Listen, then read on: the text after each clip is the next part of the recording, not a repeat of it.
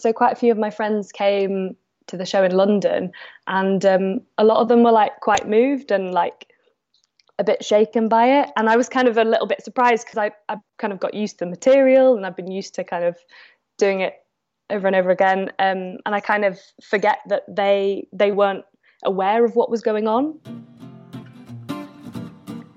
It's mentally yours from Ellen and Yvette. A focus on your mental health you surely won't regret. It's mentally yours. Mentally yours. Mentally yours. Welcome to Mentally Yours, Metro.co.uk's weekly podcast about all things mental health. I'm Ellen. And I'm Yvette, and this week we're chatting to Saoirse McCaffrey, who's putting on a show. It's called Lady Bones.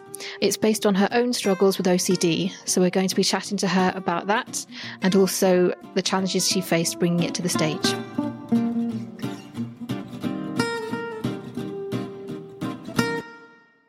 You started performing now and you're going to go forward with a whole run of performances.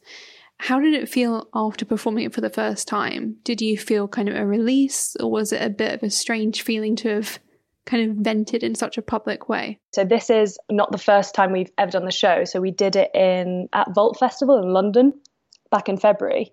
So we've had a little bit of time, maybe like 4-5 months to kind of let it settle. And then this is the second time we've done it. So, and we changed some bits and sort of developed it along the way. So yeah, it definitely feels like a bit of a release, and it definitely also feels strange. Yes to both of those. It's just really nice though to have a kind of like a live audience in the space while I tell the story, really. Have your friends and family seen it as well? My parents were in the audience today. They've seen it before as well, and it's always really strange. I think I find it more nerve-wracking. It always feels very vulnerable, like putting it out there in front of my parents and my friends and family, yeah. How have they reacted to it? Do you think it helps them understand what you've been going through? I think so. So quite a few of my friends came to the show in London, and a lot of them were like quite moved and like a bit shaken by it. And I was kind of a little bit surprised because I kind of got used to the material and I've been used to kind of doing it over and over again. And I kind of forget that they weren't aware of what was going on, even though they know me really well. They didn't know that it was all happening inside my brain, I guess, because I just didn't talk about it. I didn't know I was allowed, really. And like I think they found it really like lovely that I've been able to turn like quite a tricky time into something that's like a nice story to share with people. So it's going on quite a long run, isn't it? But do you have any sort of things in place in terms of sort of keeping mentally well during that time? Because I can imagine that being, I don't want to keep saying the word stressful, but like, you know, it's kind of full on, isn't it? It's exhausting. Yeah, it's a huge task. Yeah, definitely. And I think I've had to be particularly strict with myself this time because it's such a long run. So I'm here for the whole month. And so I've kind of built in a really low-key kind of schedule. I'm doing the show, getting lots of rest, and I'm kind of not doing, even though I want to be running around seeing lots of theatre and meeting up with people, and I'm kind of making myself take it easy, particularly the first week. Because I think when we did it in London, although that was a wonderful experience, I found London very fast-paced and overwhelming, and I think I overdid it a bit in terms of just the amount of stuff I can process in one day. And doing the show, because it's only an hour long, but it's kind of like a whole month in the character's life all squished into one hour. And it's kind of lots of the kind of more tricky things that I've dealt with in terms of OCD and mental health. So it feels like it's quite a big journey to go on every day. Yeah, sure. Quite sort of emotionally draining in some ways. And I have to kind of do it justice every time. I can't just do it well one day and then just half-arse it the next, you know. And I'm staying in a flat sort of slightly out of Edinburgh in a nice little leafy green bit where I can wander down to the river and get some kind of peace and quiet as well. Oh, that's good. So you're sort of away from the chaos a bit. Yeah. Yeah, I feel like as well, there are lots of like nice events this year at the Edinburgh Fringe about like mental health and well-being. And I feel like it's becoming much more understood that looking after your mental health is something that you're allowed to do and like encouraged to do, as well as physical health, I think. So I think that's a really nice atmosphere to be part of. Could you explain just a little bit about, so why is it actually called Lady Bones? Because there's the OCD side to it. So, But yeah. What's the other thing?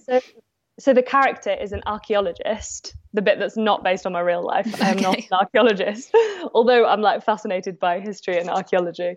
And 10-year-old me wanted to be an archaeologist. So she's an archaeologist and she discovers a skeleton from 500 years ago. And the mystery of the play is working out who this skeleton girl was. And it emerges that she'd been killed in like a witch trial because people thought she was kind of an outcast and weird, basically. So the kind of that mystery kind of mirrors the main character, who also feels like she's weird and doesn't belong because of the OCD and the mental health side of things. What kind of message do you want the show to send? Like, what do you want people to feel or think after watching it?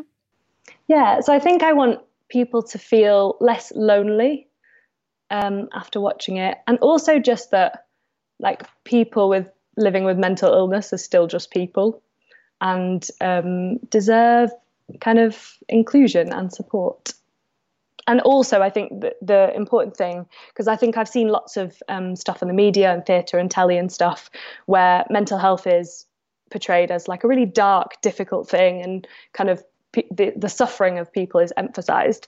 And although the character based on me goes through some like difficult times, I think the overriding message is that recovery is very possible. And although it can be a kind of tricky and difficult journey, there's definitely like hope at the end of the tunnel, and there's a lot of support out there. Also, she's an archaeologist, which is just cool. Yeah, I think I wanted, because I feel like often sort of 20-something people are portrayed as kind of not really having a vocation, and I thought it was nice to make her kind of have a really interesting, intriguing job, and she has like interesting, complex relationships with people. So she's much more than just someone who is defined by having a mental illness.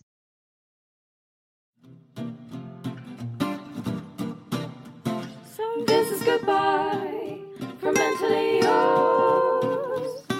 So go away, enjoy your day, get on with all your chores from mentally yours. Mentally yours, mentally yours. If you've been affected by any of the issues we've discussed today, please contact the Samaritans on 116 123 or go to the website at samaritans.org. If you've enjoyed listening to this show, you can join us on Facebook. We have a lovely group. It's called Mentally Yours. And we also have a Twitter account, which is Mentally YRS. If you could also give us a rate and review, that would be lovely. Thanks very much to our producer Sam Bonham and to Lucy Baker for the jingles. See you next week.